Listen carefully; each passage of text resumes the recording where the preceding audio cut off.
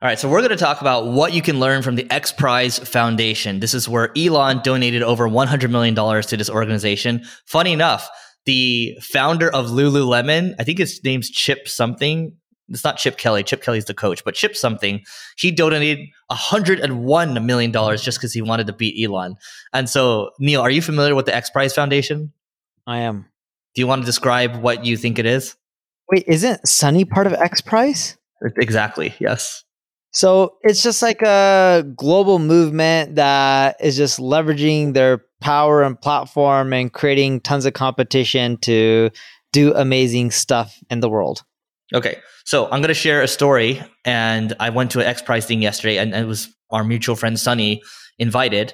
And it was nearby in LA, so I went. It was like a 10-minute drive from me. So I'm like, okay, why not go? So the high level for the XPRIZE Foundation is it's a nonprofit organization that designs and hosts public competitions intended to encourage technological development to benefit humanity. Their board of trustees includes James Cameron, Larry Page, Arianna Huffington, and some other people here.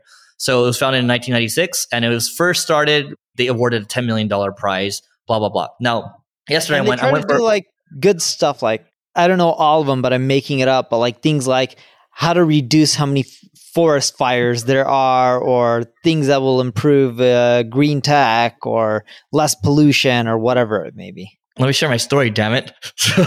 So yesterday, I walked in, and who did I see? The first person I saw is Meta World Peace, the artist formerly known as Ron Artest, the basketball player, right? I saw Seth Green, who's Entourage, and so I saw some celebrities there, basically. But I was more interested in hearing what Peter had to say, and he thanked everyone for being there. And to your point, Neil, the wildfire ones is a big one, because the story here is, I don't know how much I can share, but let's just put it this way. When you want to stop a wildfire, Neil, what's the best time to stop a wildfire? Before it starts. Or right when it starts, right? Before it starts is ideal, but right when it starts. So now there's technologies being created where drones will spot when a wildfire is starting, and all the drones will fly there and they'll stop it, right? And so there's an XPRIZE out there for that. And so to Neil's point, what they do is they create prizes for things that are important in society. So for solving, carbon emissions or wildfires, or solving education or hunger, these types of things, right? And Neil, you know what I didn't realize? What do you think happens? Let's say you created a prize for $1 million. What do you think happens? Like, what is required to go win that $1 million?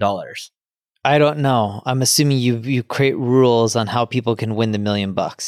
Sorry, I didn't phrase that question well. What I mean by this is, let's say Neil and I, we wanted to give away a marketing prize. Maybe in the future we'll freaking do this, right? So we want to give away $1 million marketing prize.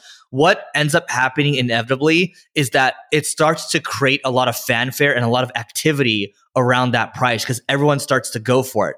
And so if you give away like $100 million prize, for example, to solve like, space travel or whatever, right?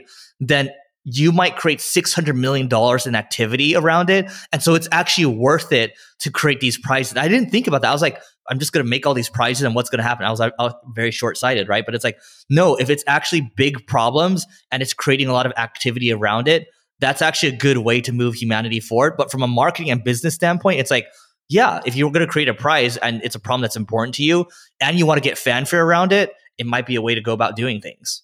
Yep. Look, if you have money to donate, leverage XPRIZE. There's some of the smartest minds in the world that participate in those competitions. I'm not smart enough to participate, but many of you guys may be. Or worst case, if you have cash, you get a lot of smart people in this world to help you solve your problems. And I actually asked afterwards, I was like, hey, so we talked to someone that worked there. And so basically, if you actually end up investing in these prizes or putting money into it, you have first dibs to invest in these companies. And a lot of these are going to be world-changing companies. So for example, they did an XPRIZE for the first private team to fly a reusable spacecraft into space within 2 weeks. That's one. They had a Google Lunar XPRIZE, first team to land a robot on the moon and travel 500 meters. And they had an oil cleanup one. So a lot of cool things. And my point of saying this too is like, maybe you don't need to give away $1 million or $100 million. Maybe you can just do something for 25 grand or 50 grand or so to a cause that's important to you. And you can rally fanfare around it, and it's going to rally attention around it. And it might just work. It just depends on the business that you're in. I just think it's important to look at how things are done differently in different settings, different businesses, and then try to mold it to fit into whatever it is your goals are. And it might be good, it might not, but that's why we run experiments at the end of the day. Anything else, Neil? Nope, that's it.